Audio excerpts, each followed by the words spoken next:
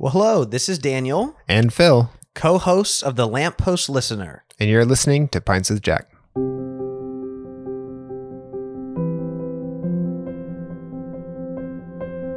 He made a strong resolution, defying in advance all changes of mood, that he would faithfully carry out the journey to Meldalorn if it could be done, out of the silent planet. This is Pints with Jack, Season 6, Episode 46. The C.S. Lewis Book Club, After Hours with Dan and Alex.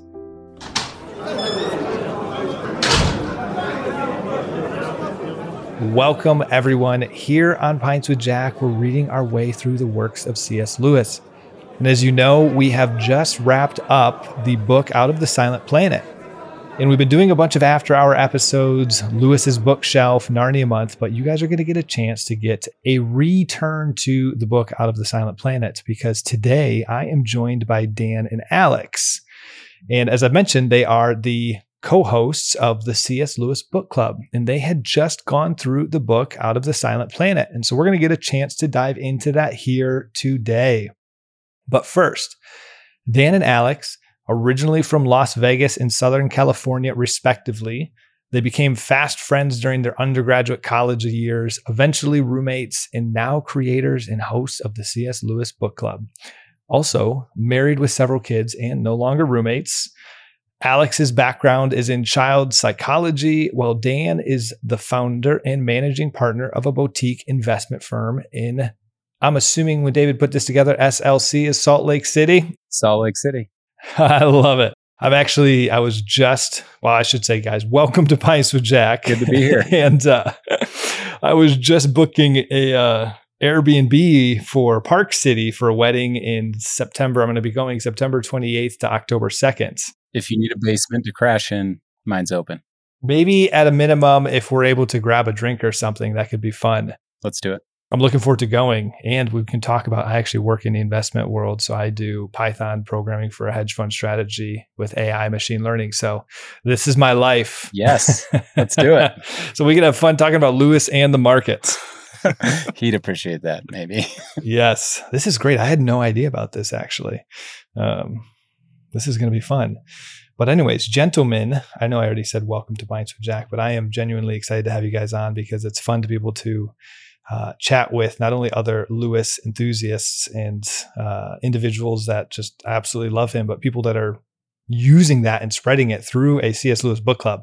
I love that you guys have a podcast going, and I can't wait for us to be able to dive into your journey with that, your journey with Lewis, your experience, and then obviously Out of the Silent Planet.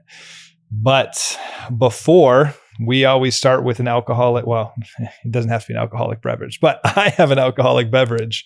What are you two gentlemen drinking? I have had some trouble with my throat lately, so I'm drinking an herbal tea called Throat Coat. I love it. And hopefully it helps me.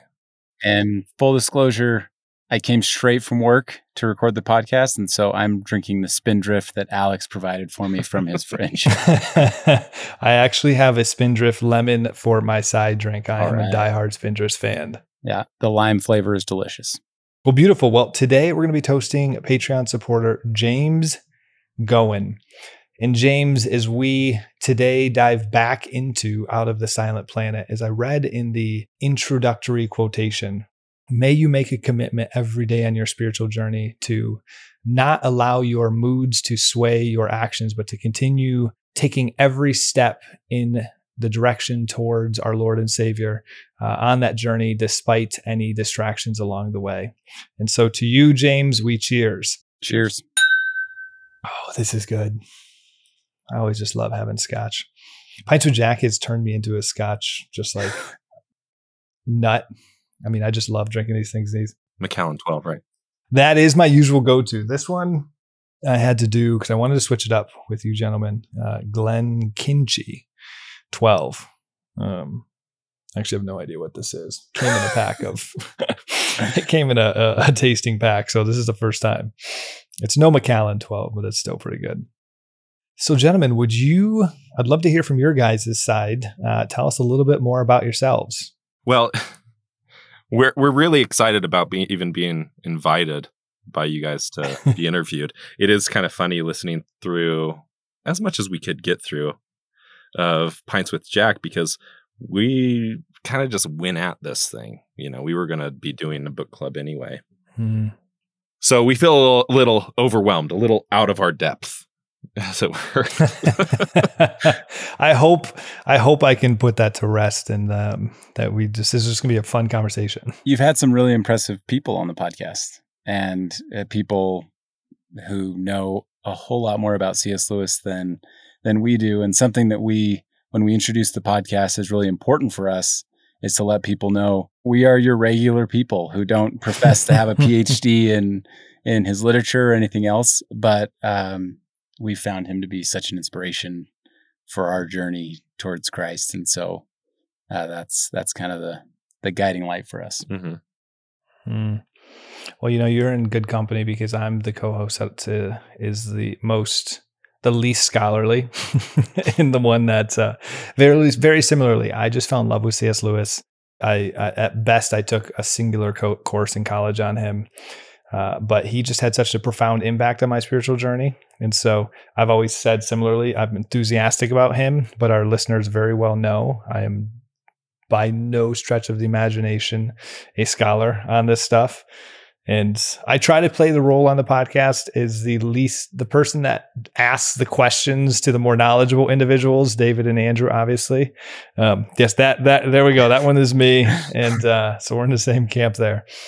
And yeah, it's just really fun. Well, we think that this book specifically, Out of the Silent Planet's great, starting with the pedestrian, and we're all pedestrians here on this journey. So yes, looking into, I think, some of what Lewis valued as being people who enjoy rather than are contemplating all the time. And it's good. It's easy to enjoy. And maybe we're not so skilled at the contemplation, but that's okay. I love it. Well, actually, in piggybacking off that, what you guys just said, can you share a bit of your just first encounter with Lewis? Like, what did he play in your spiritual journey? What role has he had? Maybe what was the first book that you read that was just like, whoa, this really profoundly impacted me? We were homeschooled as children. And when you're homeschooled, cat's out of the bag. We had a VHS of I think it's a CBS Lion, the Witch, and the Wardrobe, the cartoon. And I think we had that and maybe Sound of Music. And so those were basically playing on a loop. And so growing up, it was just at least that book, that story was just the background of all of my mythological fairy tale childhood. So it actually took me a while to get into C.S. Lewis, because it almost didn't seem like something that I had to, introduce myself to. It already seemed, a fish in water sort of problem there. But then I don't know how it was for you, but it was definitely through Narnia.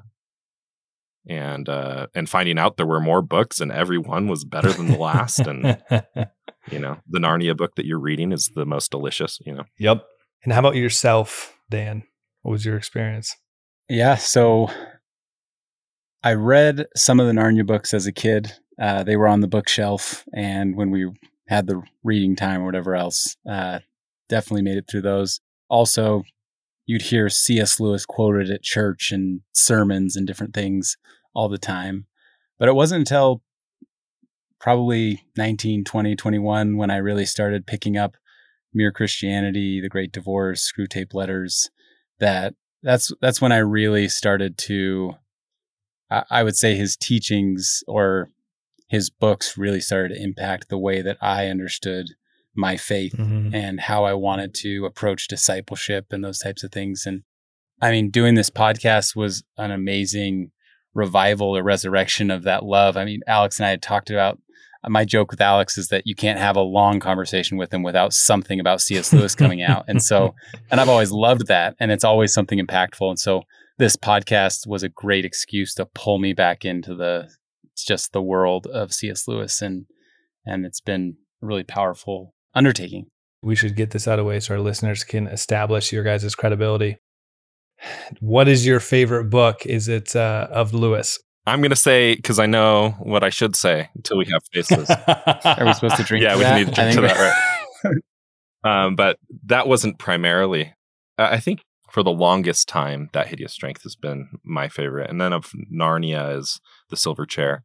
So it's hard to, in some ways it's apples and oranges. It's hard to say which one's the favorite because they all have, you can find themes. What's my favorite philosophy book of his, or fantasy book. And each one has, I have several favorites. Well, let me ask you this then before, Dan, I'm curious, is what's your favorite Lewis theme actually? Like when you think of heavenly hellish creatures or divine life or some of these bigger ones, or thy will be done in The Great Divorce, like is there one that just, when you're going to prayer, when you're worshiping, that just continues to impact your spiritual journey? As far as like on the fringe of like the numinous, what I'm capable of grasping, I love that moment at the end of The Great Divorce when Sarah Smith tells her earthly husband, come and see, we shall have no need for each other and we shall be able to love each other truly. And that love without need, I think, is something that is so difficult. And sometimes I feel like I can kind of understand it a little bit. And it brings me into that state of joy. And you see that throughout. Even thinking of, we just finished Paralandra, and there's a description of the expression of Malacandra and Paralandra in the valley, and that they had this harsh charity without natural affection. And I think that's kind of what he's alluding to. So I love seeing that crop up in different books, and it's just, I have the longing for it. And I can't remember if it's Wonderlone or Hluntheline, but one of those. for just that love, And I remember you were saying when I was listening to your episodes, I think you mentioned this quote multiple times, and I'm the person who never remembers quotes perfectly. But what Lewis said everywhere, he says, what Lewis says once, he says everywhere. Yeah, I get chipped.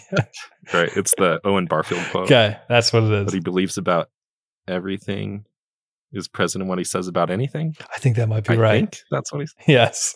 Yeah. I love that. You mentioned that a number of times, and then I was like, yeah, it's so true with Lewis. What about yourself, Dan? Favorite book or favorite theme?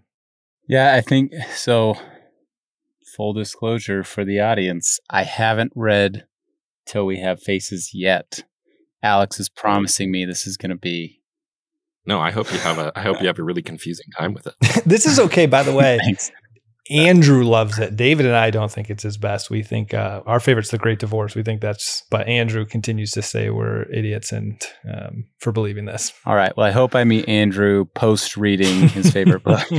But The Great Divorce is probably the one that stands out the most. There's just so many mini lessons showcased all through those different interactions with the angels that have been powerful. And then I would also say Paralandra just hit really hard, that we just barely wrapped up. The dialogue between the not man, the unman, and Tenedril, and then the way it wraps up as they meet the Elendil and Tenedril and Tor come into the valley and everything. Me getting in this, like, make sure things are said correctly. This is why I look to you. This is literally David's and my dynamic. Alex, you're David. Dan, you're me.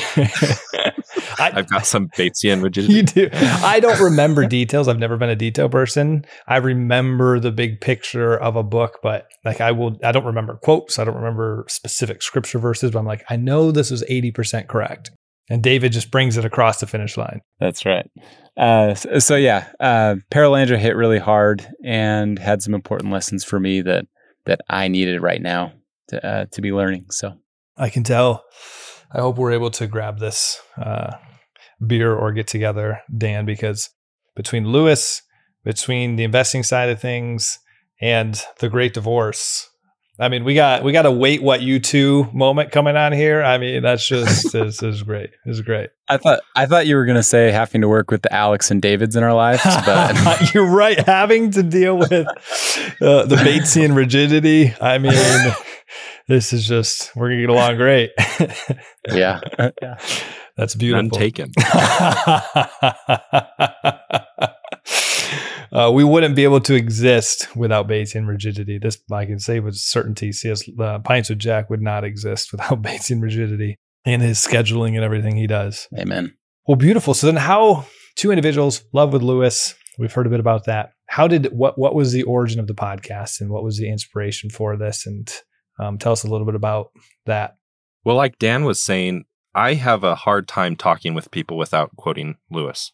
I'm not sure if that's just because my scholarly pursuits are so narrow, or if it's just hard not to read seriously any of his books without it resonating with your soul so much that you want to just spill it out, because it's not his wisdom that he's sharing. Mm-hmm. Right. You can really feel that the Spirit of God is flowing through his words. And so whenever I talk about the most important things to me, I'm going to bring up some allusion that Lewis has given imagery to in one of his books. And so we'd be in conversation with other friends, and in our circle of friends, it became almost this joke, like when I was going to drop the C.S. Lewis line. And Dan is the best audience for that type of, I don't know what it is, that lecturing, that soapboxing. He's a really good listener. And so he kind of is really good at, we have a good back and forth as far as different roles in conversation. And so we'd be talking, and, I'm just setting up a typical scene where there's a circle of friends, we're talking, Alex is on his soapbox again, and everybody kind of is losing interest and fading out of the circle, and it's just me and Dan. And we're guys in our 30s, so we're like, we should have a podcast. Hold on. This is like a quarter life crisis. We don't have a podcast yet. We're not in our Corvette stage yet, where we need that in the 50s. Right. We don't have the money for that. We do have the time to make a podcast, apparently.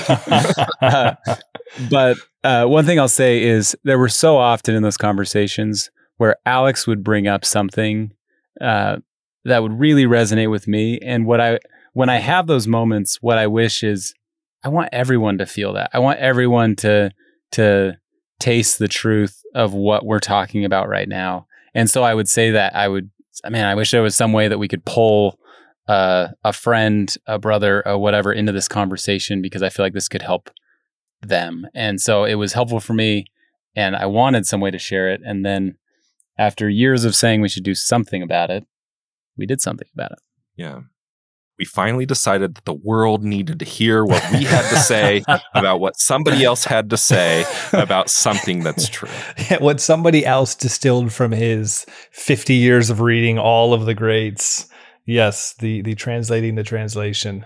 What's great though, and this is, you guys are going to be so successful with your podcast because it's just a love. Yeah. You realize it really quickly. The cheesy thing any content creator ever says is you just have to love to do it, whether 10 people listen to you or 10,000 people listen to you or 10 million, doesn't really matter. It's like, would you just do this either way? And you just continue to speak the way you want to speak, and you love doing it. There's a passion. And then eventually people just start coming.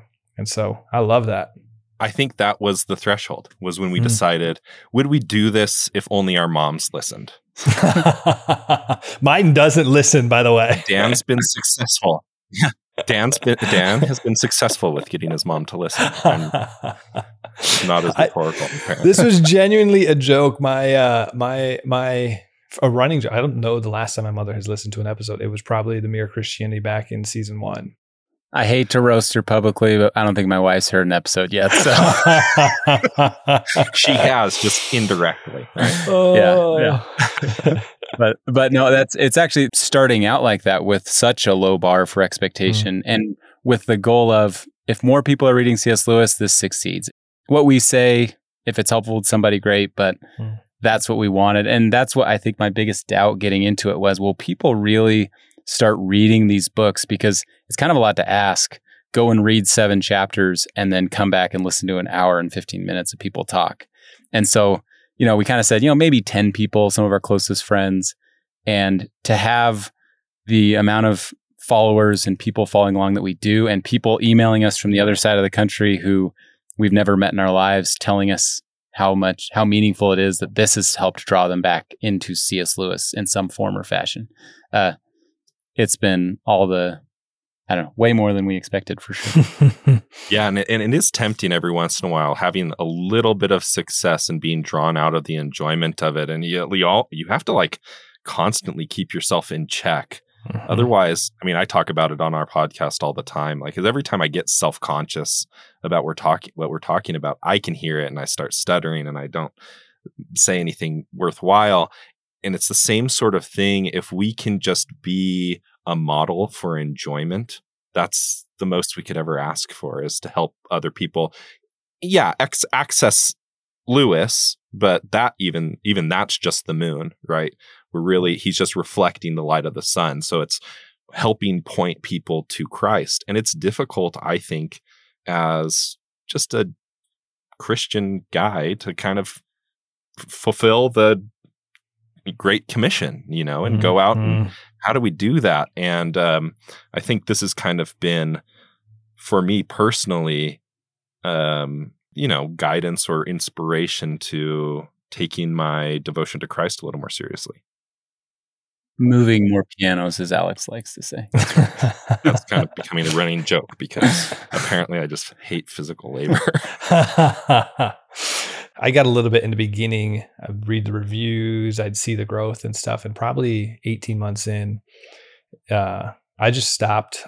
This is another example of how David has just been so helpful. He does all of the social media. I don't read anything. I don't even follow the subscriber growth anymore because it was getting a little bit to me. And if someone gives you negative feedback, I just wanted just to be pure talking. I have no idea if people enjoy my commentary or they don't. And I would rather not, because then I can just continue to be myself. Maybe once a year, David will send me an update of the growth and stuff. And it's fun to see that. But my personality just couldn't handle it. It was just becoming a little bit too much. And that's where David's just a gift. He can put himself in that battle better than I can. Carrie, your wife, gets the credit for running our social media stuff. Yeah. So I try to stay away from that too. So we don't even have a David. That's he is a gift.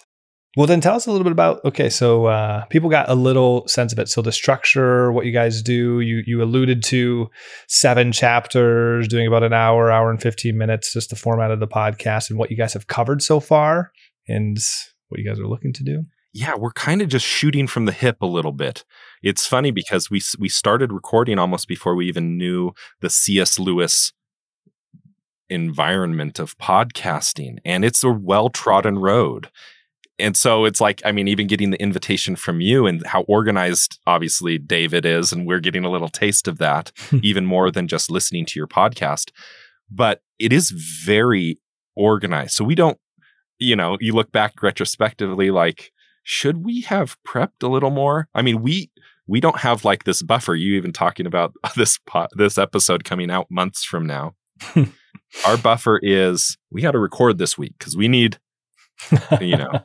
supposedly it's important to put an episode out every week.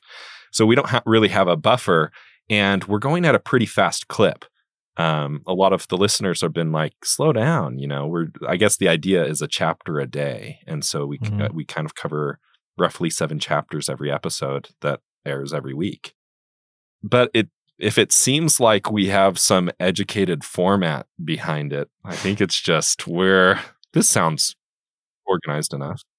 If that's the case, you guys do a really good job not letting that come across. Because again, I listened to the 3 in preparation for this, but I was like, between this beginning audio, which was so cool, the quality of your microphones, the let's take a break and come back in that cool little transition, I'm like, this is way better than our first 3 seasons were before we finally got like dialed in on everything. So you guys are doing a fantastic job. We have had a lot of help. My brother is like a professional musician, and so he does the music for us. And this explains a lot. He's younger than me, so I have kind of the condescending older brother attitude. It's like, hey, Randall, can you, I don't know, do music for my podcast? And he gives us back this thing that's like, holy smokes. Yes, that's what I wanted, but it's way overshot my expectation, and I need to humble myself a little bit and not be such a condescending older brother. But the space music's cool. Yeah. Every time I like the space music. And then I wanted to steal this. I'm like, David, these are good ideas. Come on, David. Yeah. and then I have another brother, and this is probably why we have some structure, good equipment, good structure. some coaching, and he produces podcasts for a living. And so Ryan, he's the one who kind of makes, he's part of our David. You see, we have to compartmentalize and outsource our Davids and take out a lot of our ums and knows, and what's another one that we say a lot? Right. Right. So yeah, we've got a lot of help, and that's just the truth about anything I think that's worthwhile. Is it's not just us. You get to hear our voices, but there's, even in such a small production like ours is, there's a lot of people in the periphery. And that's why, listeners, we always say thank you for your Patreon support, because it allows us to outsource a lot of that. Because it really does take a lot of work to at least to make it sound really high quality. Like, you can turn some microphones on and have a lower quality one. But if you really want it to be high quality, it takes a lot of work. And so well done. You guys are doing fantastic. Final question before getting into Silent Planet is, what are some of the best and worst moments that you guys have had, or what's been your experience so far? I thought Alex's was funny. I asked him before we started. Oh, yeah. Well, just generally, the best moments are like right after we've recorded and I'm going on to the next chapters, and I've decided, I read to my kids every night, and I'll read the chapter for that night and have a real good family moment, and they'll fall asleep before I'm done. So I'm just reading to sleeping kids, but it's like a really good enjoyment type part of the whole purpose of why we're doing the podcast anyway. I think kind of happens in those moments. And then the worst parts generally are the hour before recording. It's like, do I even have anything to say? And just the self-consciousness, the moment where in Paralandra where Ransom feels crowded by the silence, and that sort of self-consciousness of, I don't know, being put on display just is very uncomfortable. And that's why, Dan coming over and us talking together, he's very good at getting me out of that. We do Wim Hof breathing techniques before every episode. I knew we were going to get along. I know these Wim Hof breathing techniques. And I would say some of my favorite parts usually happen during the recording the episode, because Alex will get very passionate, and we're not on video usually. And so he's using his hands, and I don't know. I would just say that I feel the spirit as we talk about some of these important things, and I walk away inspired and uplifted and committed to do better. So I just love actually being in the conversation. That's been the best part for me. I want to hear your worst part. Batesian rigidity. No.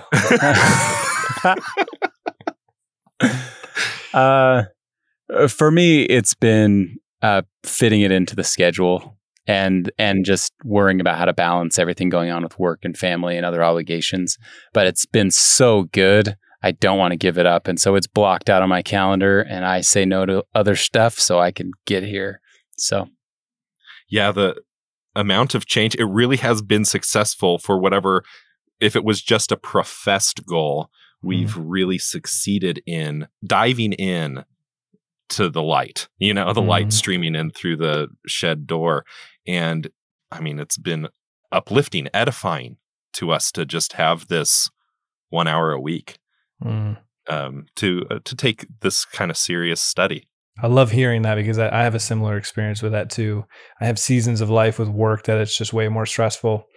And I mean, one, David is just such a gift that he picks up the slack in those seasons. But we have the core episodes, but then we have all these after hour episodes and other stuff that we do. And there's certain seasons where I can't do as much as the extra stuff, but I will never let go of that core stuff, because it's in the busiest seasons where that core stuff tends to be actually like a light in a dark spot, because usually you're overwhelmed. Other spiritual practices are falling away, but it's like in the pandemic was a tough period, but I'm reading a chapter of Screw Tape every single week, and I'm getting filled up by that in the dialogue and even the conversations happening about the chapter. And I always try to be vulnerable on the episodes. And so just like blocking that, like you were saying, Dan, and just continuing to do that, it's somehow God uses that and communicates to myself, and I assume he does to you as well in those words when you need it. It's like Lewis is the instrument for things that I need to hear constantly.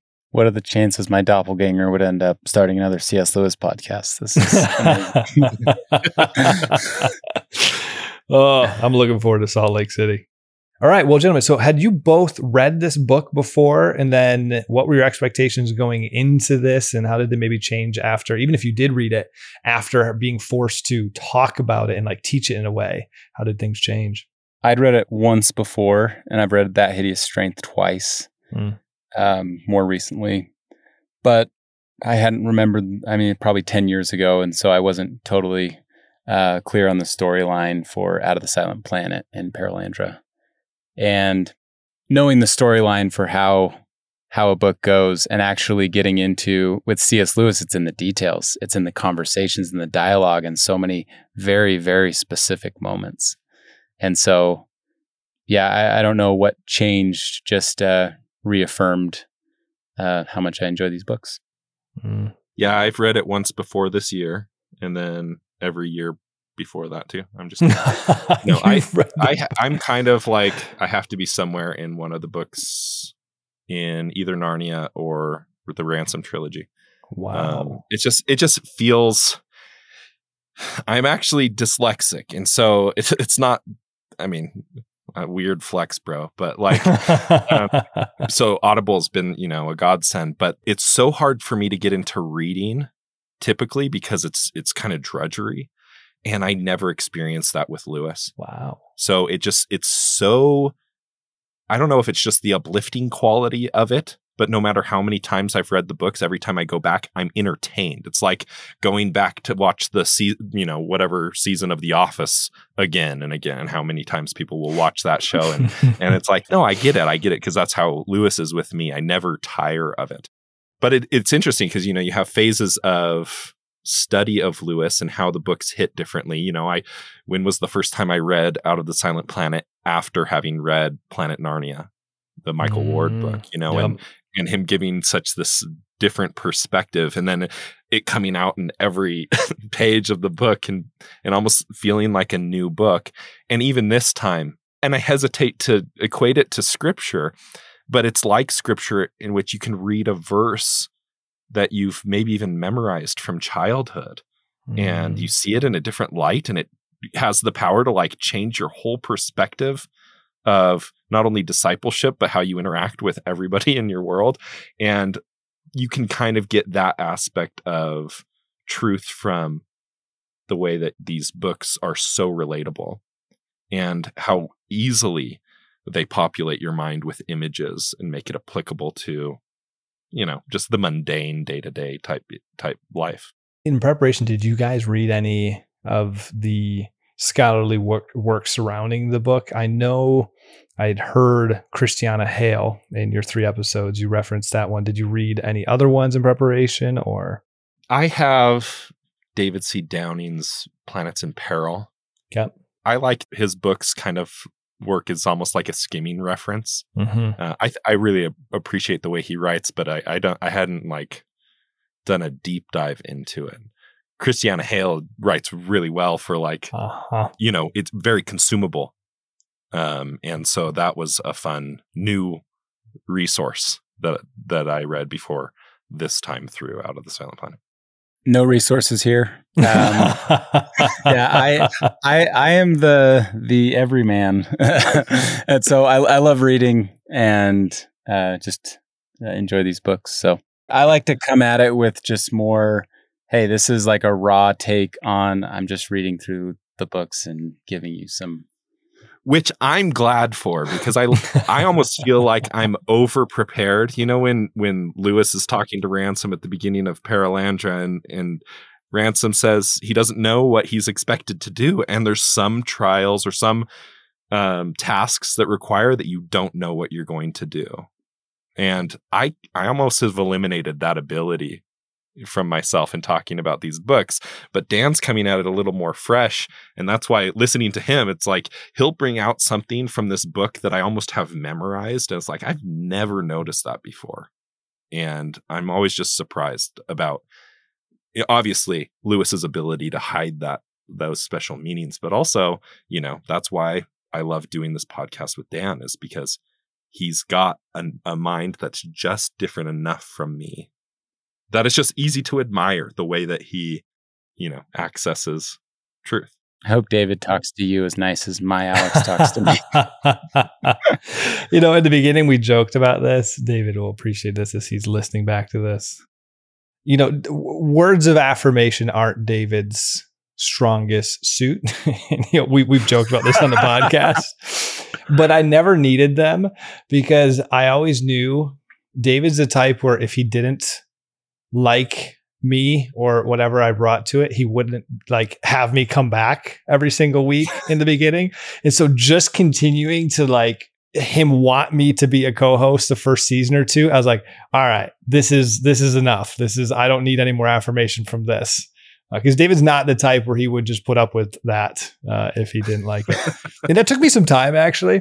It is fun because different co-host dynamics is what makes a show really strong. And it sounds like you guys have actually very similar ones to David and myself. And when I finally came in the beginning, I had that pressure, Alex, actually, of trying to make sure I was coming in massively prepared. And I still come in prepared, but I prepare in a very different way now. Knowing that David has the structure of the chapter down packed, I don't need to worry about that. It allows me to read a chapter in preparation in a sense of what do I think are profound spiritual insights, at least from my perspective? And can I tease those out?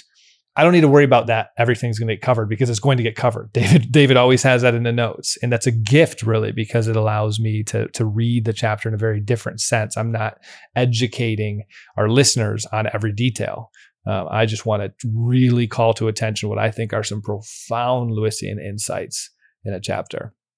And I love that. Yeah. And I've noticed as I've over prepared, I miss out on, because Dan is such a good listener that he'll let me ramble incessantly.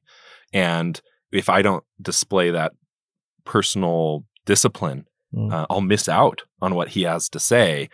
I'll never not say the thing that I'm thinking unless I intentionally put the brakes on. It's been good for me to learn that humility and discipline. And to trust too, the different roles. I bet, and I appreciate David sticking with his roles because I bet sometimes he wishes he could read the chapters in the way that I do. And I'm really grateful that he takes on the role that he does because then it allows me to do my role. And then hopefully he can trust that I'll take that one. And it's just it's what makes the partnerships, the relationships work quite well. So I love hearing this. I can't wait to listen to more of your guys' stuff. Well, let's turn our attention to some of the themes. And I put in here a bunch of ones that stuck out to me, but let's hold off on some of those. I want to just hear from you guys first. What were some of your favorite themes? What really impacted you in this book? And then depending on which ones you answer, we can go through some of the other ones and just discuss them high level, what you thought of them. I think the one that I resonate with the most that we brought up in our first episode of Out of the Silent Planet was just Ransom's reluctance, specifically the reluctance to fulfill the responsibilities of Christianity. I think we called it reluctant charity, right? Right from the get-go, he has a task and an assignment that is presented to him against his will. And I think so much of the Christian life involves kind of just being thrown into things and learning how to, get over your comfort. I mean, there's a lot of that.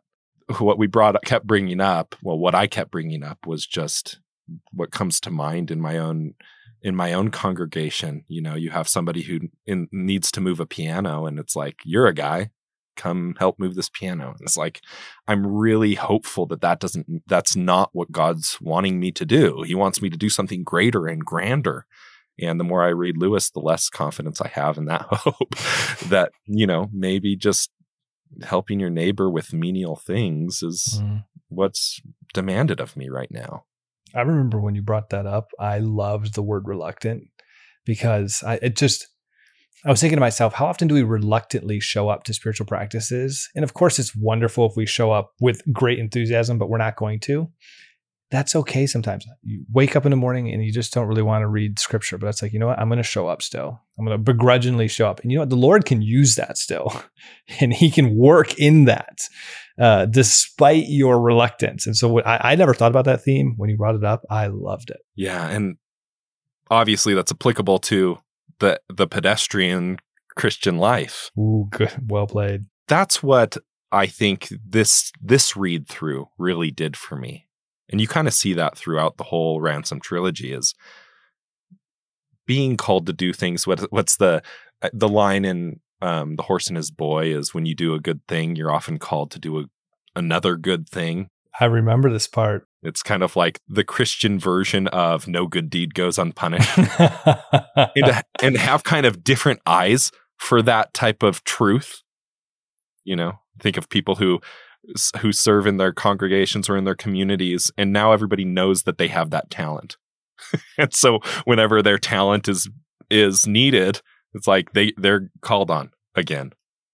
And you can have this pessimistic attitude like, oh great, I don't want to be the guy that moves pianos. I think getting over that and really learning to love service. It's just hard. It's hard for me. Yes. I also appreciated you. I was laughing a little bit on the inside when you said, "What's that line in The Horse and His Boy?" And I'm like, do you really think I know the line? Who do you think? I'm not David here. I'm not going to be able to fill in the blank, but I appreciate you thinking I will. How about yourself, Dan? Yeah, one theme I really enjoyed, you have a quote here, "Bent creatures are full of fears." And this was something I think we hit on in our first episode for Out of the Silent Planet, was Ransom several times throughout the journey makes concessions towards the truth because of his fear, or because he was hungry, or because he had these bodily appetites or fears or things that us bent creatures suffer with. And so he went along with the narrative or story, even though he had enough facts and he had enough truth that there was a right decision that he didn't make.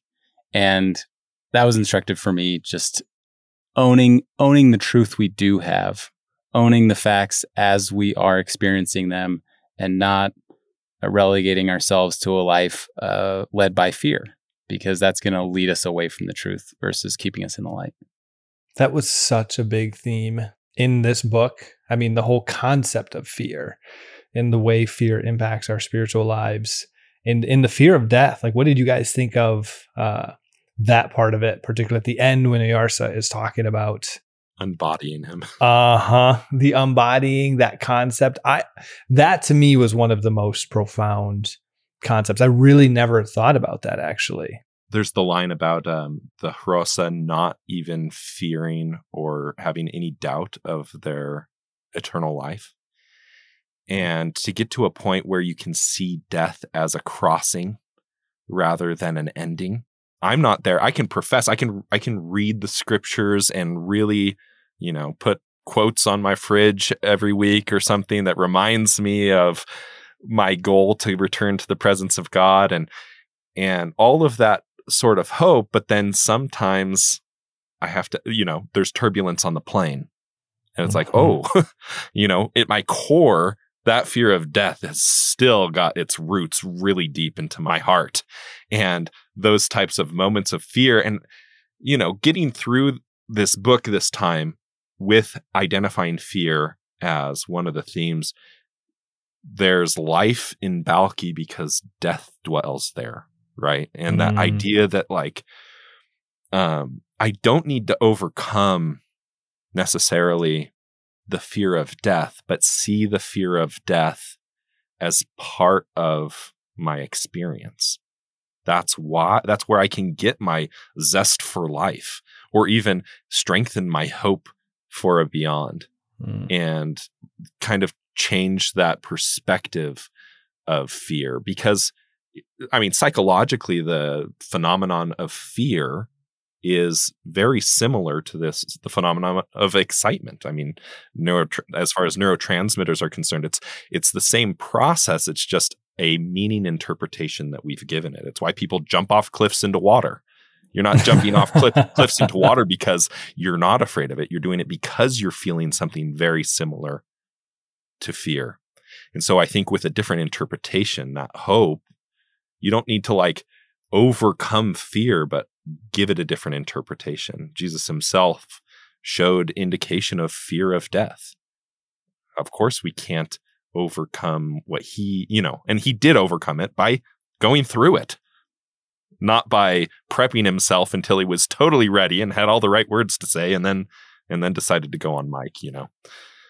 Obvious allusions and analogy there, but maybe sacrilegious to compare the sacrifice of Jesus to recording a podcast. But that idea of like feeling the fear is part of the experience. If I'm not afraid, I'm maybe not giving it the type of emotional weight I should. Mm-hmm. I think we can learn something too from Ransom on the spiritual journey.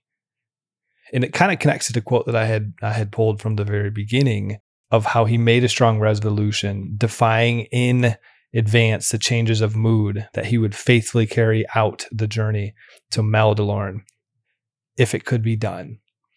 And the changing moods is going to be fear. We saw that when he left the Harassa and he's working his way up the mountain into the different areas, and he had fear and he had these doubts, but there was this, what he hung on to was the truth. He goes, all right, wait, everything I've thought up right now and all of my fears have been wrong. Okay, so maybe I should start thinking maybe my current fears are probably wrong because my previous fears are wrong. And so far, the Harassa told me to do this and they haven't steered me wrong. So why would I assume that they did a bait and switch right now? Okay, so probably what they're saying is a good thing. Like just talking yourself through those, because how often in our life, if we were just to do that, like let's think about our own spiritual journeys. What does this look like? Well, I'm really afraid of this big upcoming work project or this big upcoming whatever it is, fill in the blank. Yet you got here today. Everything in the past has worked out. You're still alive. Well, I shouldn't even say that because we shouldn't be afraid of death. But so scratch that comment. But the point is, we've gotten through these things. Everything we've been afraid of, we've gotten through. And so if we just continue to hold on to the truth that God is good, he continues to love us, we can combat the fear with that. And I think we see that with Ransom's journey. That was one of my personal favorite themes in here was that specifically holding on into the light. That's, I guess, a Lewis quote, I think. What we once knew, this is where I need David. Actually, Alex, you can be David here. Holding on in the darkness, what we knew to be true in the light. Am I getting that right? I think so. Yeah, see, I'm not as David as David is. No one's as David as David is. I'm curious, Matt. One question I asked Alex when we were talking about this moment of commitment is, how do you identify when you are in the light? Because it's easy for people who maybe don't feel like they have faith, or maybe if they self-proclaimed atheists, to say, well, blind sheep, you're just following some commitment you made in the past. How do you look at knowing that you did make the commitment in the light, like you're saying? Oh, you're talking about discernment in general, discernment of consolation. Have you guys ever read Ignatius, Spiritual Exercises or Discernments of Spirits? Not directly, but a little, like snippets. Familiar with the concept yeah. of like spiritual desolation, consolation, discernments of spirits. That's a bit much deeper conversation, but I did this retreat in Chicago, and one of probably the biggest takeaways from it was the entire weekend on discernments. And when you are striving to live a virtuous life, you're aligning your will more with God's will. You can tend to trust your will more. You can tend to trust your desires more. You can tend to trust that you're living in the light. When you're not, you might need to be a little bit more weary of it and get outside spiritual direction. But they gave kind of one singular principle that if you had to have one sentence to do it, is this moving you more towards capital L love or away from it? It's like the heavenly hellish creature kind of litmus test ultimately. And so I kind of ask myself in that moment, when I made that decision, usually you can tell when there's consolation coming over you, you're feeling peace, the fruits of the Spirit. I'm reading scripture, something comes over me, I'm writing in my journal, Lord, I'm making this commitment. That's how it usually happens to me. Reading this chapter in a book that's like on the lives of the saints, and it just hits me. I write it down and I make this commitment. I usually trust pretty decently that that's coming from the light.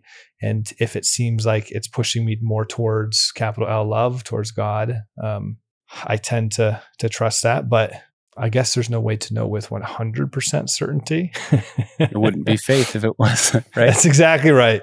And I think as long as because I do believe in all powerful God and all good God, if you are genuinely striving to, I can't imagine he'd be like, well, I'm going to leave you hanging because you got that decision wrong. Even though I know you were trying to make the right one, you made it wrong. I also kind of hang on to that thought too. Are my motivations pure?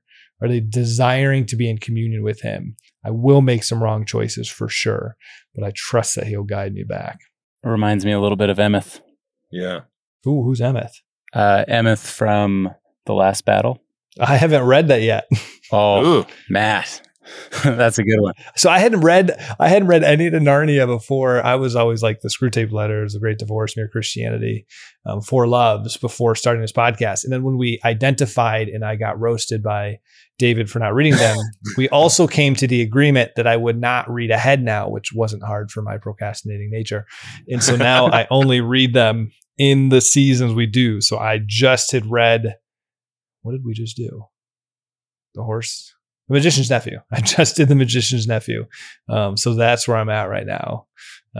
So I've not read The Last Battle. You're in for a treat. Yep, no spoiling. But Spoiler alerts, guys. What you were saying reminded me of just something that from Lewis's life.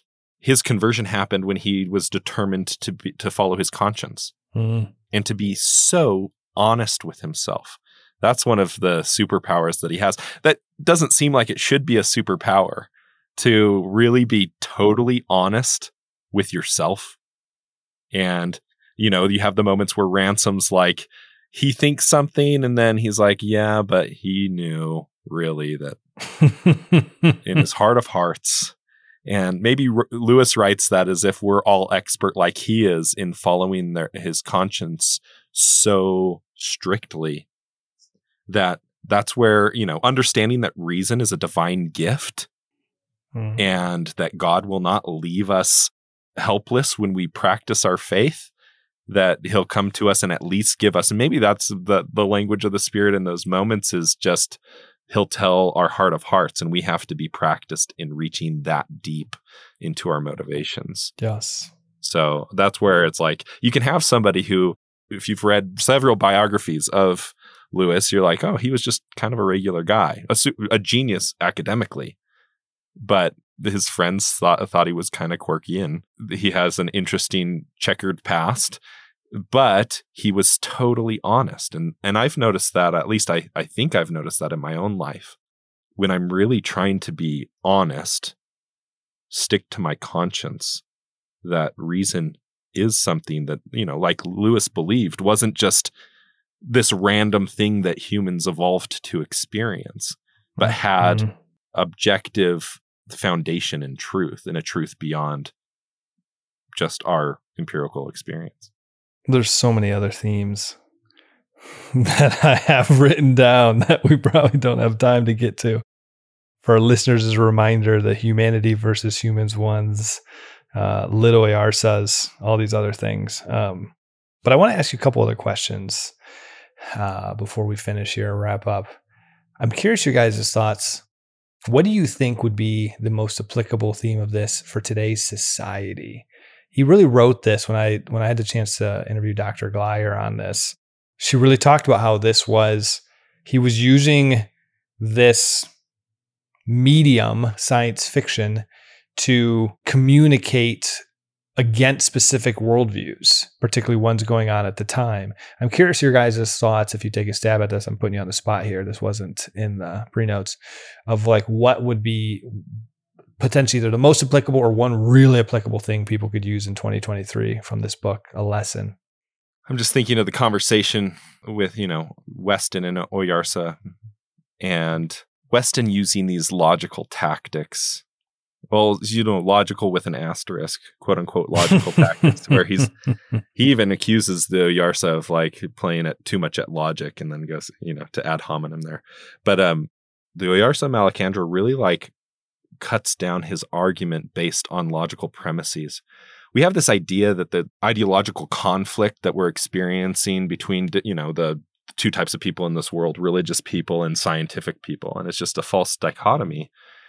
And what I come to all the time is when people think that they are choosing the side of science as a reason to not believe in a higher power, I think it seems pretty unscientific, because science is based on experimentation and evidence. And you don't get to pick and choose what evidence or what data is going to be important to the study that you're trying to find a conclusion for. And you can see kind of in the way that Weston sidesteps a lot of the logic of the Oyarsa, that seems to be the tactic of the false reasons, the attacks on modern faith all have this skin or this theme of scientism. And you don't have to be afraid of logic. You don't have to be afraid of really being scientific and organized and purposeful, intentional about truth seeking. If you really have the faith to look into something deeper, really try to find something out, just that reality rather than just the truth statement, but that goodness and God are the same thing. In fact, our understanding of goodness is a revelation of Godhood to us. Yep. And that if you're seeking truth, all truth will lead back to Christ. Yes. And so there's no reason to go into any situation with blinders on. Anytime we're going to be deceived, it's either through a lie or a half truth. How do you solve a half truth? Find the other half of the truth. Mm-hmm. And you go through that conversation with Weston and Ransom translating and Oyarsa, and it really is the more you know, the more logic, the more truth. That's what will lead you more to Christ. I love that. Anything you wanted to add there, Dan? No pressure. Yeah, I would say the different species of Malacandra, and as Ransom is coming to understand, first he's living with the Frasa, and then they send him on this journey that almost kills him to meet the Sorns. And what's valuable for me to take away from that is when I first read the Sorn essentially saying, yeah, the Frasa actually sent you up here, and they probably should have thought to send you in a way that wasn't almost going to kill you. Ransom gets defensive on behalf of the Harasa because now they're kind of his people. And he's like, well, no, they, and in this possibly fallen world, at the very least, they don't seem to have the judgment-laden commentary towards each other. And I think it's really cool that then the Sorn takes him on the rest of the journey, but it's still a Harasa that takes him across the lake to meet the Oyarsa. And so when you remove the comparison and the pride out of a civilization, that each group can contribute the full measure value of their creation without ego, to me, that's the society I want to live in. And pride as the cardinal sin, and the sin that I think every single one of us has an intimate knowledge of what it takes to grapple with that. Lewis has done such a good job demonstrating what a society could be if we can just continue to uproot that from our hearts. That's well said. I forgot about this question, so I'm going to ask this. Each of you guys, fallen or non-fallen? And in fallen, it that means anything from slightly fallen to fully fallen. So you can just, if you have any of those, just call it fallen. Fallen asterisk, because I don't think that the Oyarsa of Malacandra protected his now from being corrupted in their thoughts, from learning about death but not having the courage to endure it. So obviously the landscape is fallen, that the Dark Archon, our Oyarsa, destroyed it or tried to, and then was intervened with. They have to deal with the Hanakra. There are elements that we would say are elements of the fall, but I think that they were protected in their hearts from having to experience, I think, the fall of the ego. I don't know. Did you guys listen to the retrospective episode? I did. I was trying to remember what, David did such a good job. I can't even remember it being there being any real contention there. Did you guys remember what my position was? I'm scared to say I don't right now. Did you say unfallen? I'll leave it unsaid. You guys are the guests. The listeners know my stance. Well, I'm gonna say Fallen because just because of one line from Paralandra, which is later on chronologically when Tenedril and Tor arrive and start talking to the Eldil. I'm pretty sure, or the Yarsa, I'm pretty sure they say this is the first time that some type of fall was avoided. Am I wrong? Do you remember that part? You might be correct. There's definitely someone had put into our Slack community a line that referenced Tor or whatever you just said. I haven't read Paralandra since college, so I don't remember any of it. And David was like, "That's from Paralandra," and it referenced something that you had just mentioned. So you're either correct or very close with that. You're not mistaken. I wish I could actually fill in the blank other than affirm that you're in the right direction because I'm not David. But I just read something 2 weeks ago. I was like, David, does this mean it's non-fallen? He goes, no, this is referring to Paralandra and it's this scene. And he's like, it actually might more support the fallen nature. I'm like, shoot. You gave yourself away. Sorry. So you think Yeah. So I mean, Andrew's in the fallen camp. I do have good company in my camp with, I'd say our listeners were probably 60-40 we had probably in the non-fallen. And then I got Jerry Root. His talk is non-fallen. And David emailed him and he says non-fallen like very assertively. But then David pushes him and asks him a couple questions of like, well, then what about this, this, and this? And I shouldn't be saying this. David might cut this. And he just goes, no clue. So pretty much like takes his stance, but then didn't answer like the things that might actually support the fallen position. And so what we've said, because Andrew and David Andrew and Jerry Root have such a good relationship, is they should come on and do a little debate of is Melicandra fallen or non-fallen? Because I think the listeners would love that. And then also the bigger point there is I think there's a lot to be learned about just what does it mean to be fallen? I think there's something really creative about that conversation. Yeah, from a cosmological perspective, it is beyond the boundary of the moon. So I think you'd have to say unfallen from that. Yes. What do you guys have planned for the future of your podcast? Some of the upcoming books so the listeners know what they can look forward to. Well, we're finishing off the Ransom trilogy and we're calling it season 2. I don't know if there's any reason to that, except that we're giving ourselves a chance to take a break after it. I think right now what we're considering is staying in fiction and kind of looking at other fiction books, mostly because in the same way that we wanted to do the Ransom trilogy, I really want to get to Till We Have Faces. And that's one I'm scared to get to. Not scared. I don't know. I'm apprehensive. That's right. Yeah, I can guarantee you Andrew will love to come on the show and talk about it when you guys are done. That'd be great. He nerds out about that book. My experience with that book was the first time I was like, oh, that's interesting. Second time was like, I'm starting to get it. And third time was like a spiritual experience that brought my mind to the transcendental plane. And I was caught up in almost a vision of sorts. So like, it really like, I felt like I broke through something with that and really can see it as like a magnum opus sort of work. I don't know if I'd be able to get there again though. And so I don't know. I see having that type of experience already gives me some apprehension. What you're saying is I've only read it twice. I need to read it a third time now. Because my second time, I did not have that experience. My second time, I understood it more. It was better than the first time. But I still didn't love it the second time. I was like, okay, I can see this. Now that Andrew has referenced it 1,233 times over the last 2 seasons, I'm starting to understand it more. And I'm like, you know what? I should go back because it is, I do get some of the bigger themes now because he connects it back to that quite frequently. But I think with that next season, I think we're going to be hitting Screw Tape Letters, Great Divorce.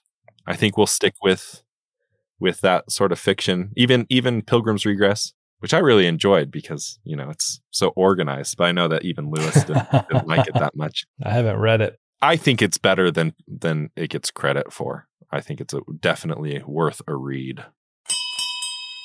Where else could listeners find anything about you? Obviously, they can go to the podcast app and search for the C.S. Lewis Book Club. Are there social media handles, any websites, anything else they can check out? We do have a website. It's mountainair.media, which is mtnair.media. And basically, it's just the C.S. Lewis Book Club right now. And we have, I guess, potentiality of more podcasts, but my heart only has room for this one podcast. I still think I own the domains for them. Once we did Pints with Jack, I had this grand vision until I realized what it takes to run a singular one. I bought Pints with Jesus, Pints with Chesterton, Pints with Augustine, Scotch with the Saints. I don't know, I bought a whole bunch of domains. And thankfully, the Pints with Chesterton came into handy because David's wife now does the Pints with Chesterton podcast. Awesome. And so I ported the domain over to her.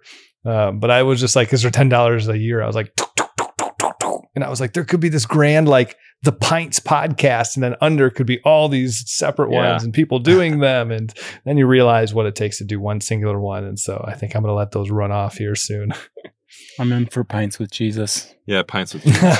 Do you guys want any of them before they go? You just show me where to show up. I'm there. Let me know.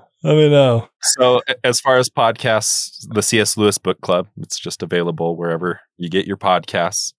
And as far as social media, we're really only on Instagram at C.S. Lewis Book Club. Beautiful. Well, thank you again, Dan and Alex, for coming on the show. And thank you to our listeners, our Patreon supporters, and particularly our top tier ones: Evan, James, Matt 1, Matt 2, Matt 3, Jake, Erica, Marvin, Joelle, Deborah, Amanda, Emmy, Thomas, Bill, Joanna, Bud, Shane, Kay, Paul, Kimberly, Gillis, Gary, Stephen, Kelly, Chris, James, Kate, Peter, David, Angela, and Rowdy. And we pray for our listeners and all the prayer requests on our Slap channel every Tuesday. And if you've enjoyed this episode, tell a friend. If you've enjoyed this episode, go check out the C.S. Lewis Book Club podcast. And we want to thank our audio engineer, Taylor. And listeners, please join us next time when we'll continue going further up And further in. Cheers. You didn't even say cheers. You just bowed out. I told you when the first time I said, I'm going to let you do it. That makes you feel good. I prepped you. I love that. We're leaving all that in.